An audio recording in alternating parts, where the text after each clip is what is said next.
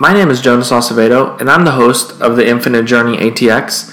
This podcast is going to be about different lessons in fitness, different nuggets that you can hopefully take and add to your routine or your regimen and help to add value to those people looking to level up their fitness. This is going to be a short podcast. These episodes are 7 to 14 minutes. The goal is to just condense the knowledge that I have over the last 7 years of training and get this out to a broader audience than just the clients in our gym. If you're looking to find more about us, visit us at infinitefitnessaustin.com. Feel free to reach out to us if you have any questions. You can find a link to talk to a trainer on that website as well. We have a rehab to performance program here at Infinite Fitness. A lot of clients don't really know what that entails or what that means. I'm going to make an episode that gives a little bit more detail, shine some light on really what we do and how we're thinking through things. This is a good reference tool also for clients who have questions, be able to reference back to this episode. So I was talking to my friend Mary, who has a company called Resilient RX. She's a doctor of physical therapy.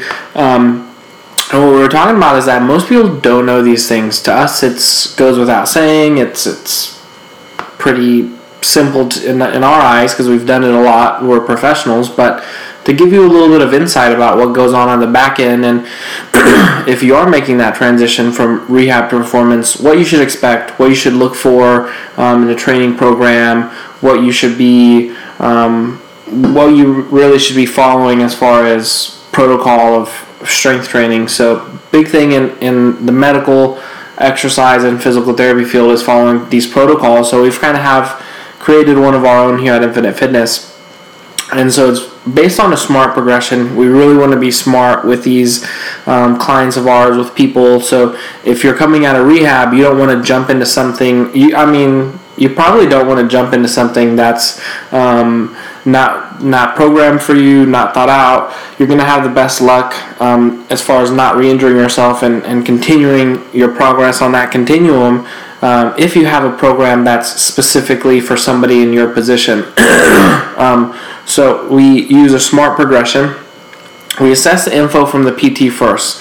So what has the physical therapist sent us? What is the PT saying that you should do, not do, stay away from? What are we going to be working on in our terms? Is it range of motion? Is it positional? Is it inverted exercises? So it's important to have a physical therapist that will communicate with the program that you're going to. Ideally, your physical therapist helps to refer you to a program to continue getting stronger. And so with our partners, we communicate with them. We're able to get a good starting point for people who are wanting to start strength training. So that's important. If I have a client who comes to me and tries to explain it themselves, it usually doesn't come out the same because they don't speak the same language. So it's like me trying to relay some financial or accounting information to my accountant that was given to me from somebody else when it's really not my wheelhouse. So we assess that info first. If I need to, I can always set a meeting with a physical therapist. I would go as far as to meet with them if need be or bring them into the session, depending on the position of the client-physical therapist relationship. After that, I want to assess their pain-free movements. We basically have the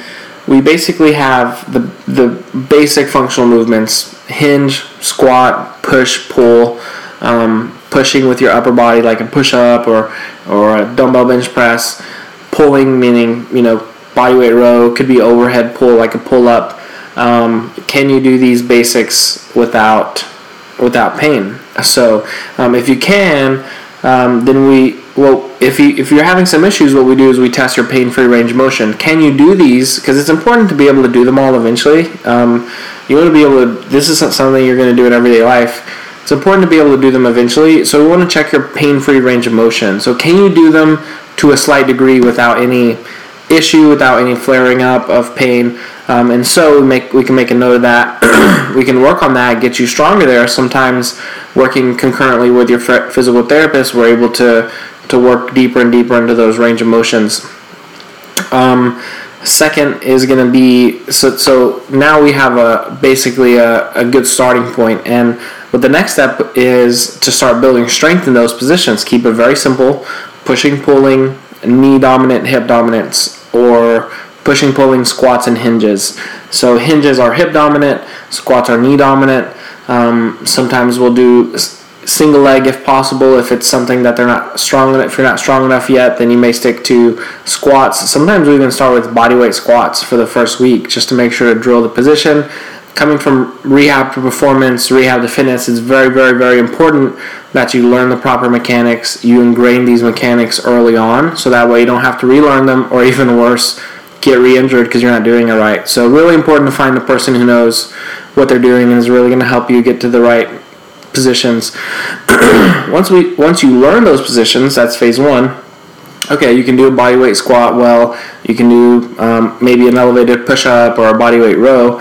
Next, we start to slowly load those positions, and then what we use something that's called progressive overload. So maybe one week we'll do 2 sets of 8 push-ups. The next week we'll do 3 sets of 8 push-ups.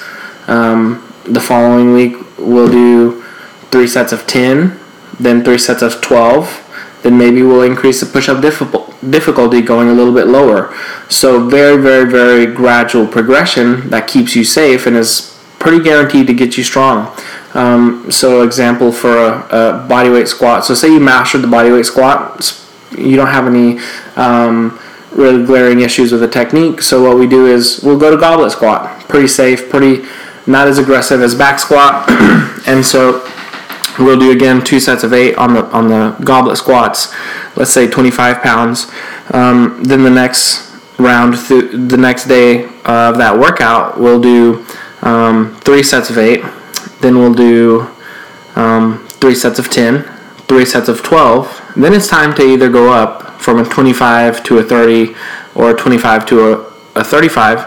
And then you go back down maybe to 3 sets of 8 reps. So it allows you to it's not really pushing you too hard, but it's a smart progression. So that's kind of some of the things that I suggest for clients that are coming out of rehab. I could talk a lot more about it and the process after we've gone through these initial phases, but I'll save that for another episode. Thanks for listening to this episode of Infinite Journeys. If you have any questions about your training or fitness at all, anything that we talked about, feel free to shoot me an email at jonas@infinitefitnessaustin.com, and I'll personally reply. If you're looking for more about us or our facility, you can find more at www.infinitefitnessaustin.com.